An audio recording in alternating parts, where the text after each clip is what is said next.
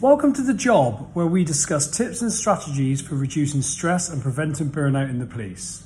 I'm Johnny Bevan and I'm the Police Burnout Coach and currently a serving police detective with 16 years experience in a variety of roles ranging from uniformed policing, proactive squads, covert policing and child protection. I'm going to be sharing proven strategies on how to reduce anxiety, eliminate overwhelm, stop procrastinating and worrying what other people think so that you can become more productive and bring calm and balance to your life no matter what you're faced with. We're also going to talk about how to build trust and confidence in yourself so you can stop needing constant reassurance and validation from others to know that you're doing a good job. Working in the police doesn't have to be stressful and I'm going to show you how. So let's dive in. Let's talk about the Fearometer. I came up with this the other week when I was going to do a presentation, and every time I do them I feel fear, and that fear is getting less and less and less. I think public speaking is such a fear of people, isn't it? And the reason that is because it really keys into our primitive fear of isolation and being outside the tribe. I think when you're presenting, you're right outside, everyone's looking at you, and you've got that potential to be judged, and you're sort of feeling isolated and alone. And obviously that is a key primitive, survival instinct to avoid all of that. So public speaking really keys into that, and for years I just avoided it. I hated it, and it's something I've really sort of embraced now and moved towards. And I would say anyone, if you fear it, just do it. Because if you just find something you love talking about and go and start speaking to people about it, because you'll find the byproduct, the confidence is huge. But one thing that has helped me manage the fear is just think of it like, I call it the Fearometer. So if you imagine, in my head it's like a line, or if you imagine like on your car, the rev counter, and you've got, for me it's like 0 to 10, and the last 7, so the last of 8 to 10 is red, that's in the red. And what I notice is that when I go to do something, I just question where I am on that sort of Fearometer. Where am I on that scale? And when I was going to present the other day, I was driving in, I thought, well, it's actually not a lot. I feel really excited, so it's really, really low.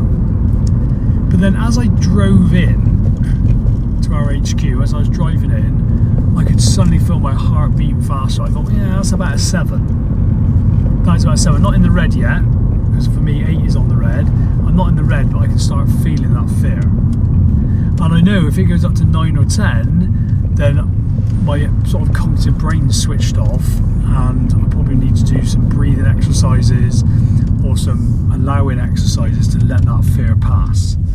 But just for me, being aware and having that tool, I sort of just came up with it in the moment. I thought, actually, this is really helpful, because instead of being caught up in the fear, I'm then watching the fear. And that's what I noticed about it. And as I speak to you about it now, so what I really notice is almost like I can picture this line or this dial, and then as I'm sort of driving up the drive, suddenly my fear spikes. And obviously it's nothing to do with the presentation. It's nothing to do with me driving into that car park. It's because then my brain is warning me of this perceived danger, and it's just sending this message, and that message is fear. It's saying do something. And the fear for me is I'm going to forget what to say, I'm going to look stupid. And of course that's a perfectly natural thing to create fear. But as I then walked up, I noticed, this fear is getting more, and it would be like an 8. And I could really feel my heart going, and I sort of went, it's up to about a 9 now. And then I was able to sit with it and notice. And all I do then is just notice it, focusing on my heart, I can really feel my heart beating. And I noticed the person that was talking before me, I was suddenly not listening to them. Because obviously that's what fear does, it focuses on the perceived problem, and it just filters out all the stuff that's not important to us. It really narrows it down. But rather than fighting that, I just watched it. I was like, oh yeah, that's what happens when I'm at a 9. And I was able just to breathe, and then just focus in on that heart beating fast, focusing on that breathing that got quicker, and just bringing my awareness to it, and then allowing that to pass through. Then it comes down to about a 7.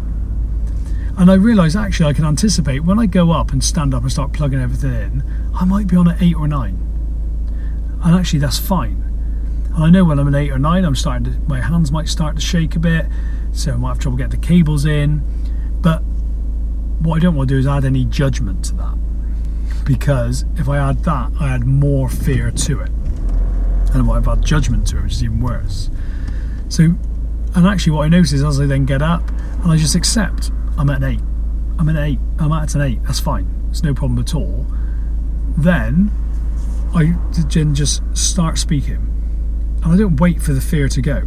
I just start speaking, and often I will talk about my fear and where the fear comes from, and suddenly I can see that coming down the scale, and eventually it's right down on probably a 1 or 2, if that. But I just thought I'd share that with you because it really helped to visualize it for me and just go, where am I on this scale? And then if I'm like an 8, how could I bring myself down to a 7? Not get rid of it altogether, but just bring it down so maybe it's not quite sort of so all-encompassing. And you could try this with anxiety. Think if you're feeling anxious, where are you on that scale? And just be the observer of that feeling, and just don't have any judgment of it, and just watch it. And I found for me, that alone, doing that, really calmed me before getting up. So that's my little tip for you this week. I hope it helps, and I will speak to you soon. Bye bye. Thanks for listening today, and if you know of anyone that would benefit from this podcast, please forward it on to them. And if you want to know any more, then please do not hesitate to email me at johnnybevan@outlook.com. That's JONNYBEVAN@outlook.com.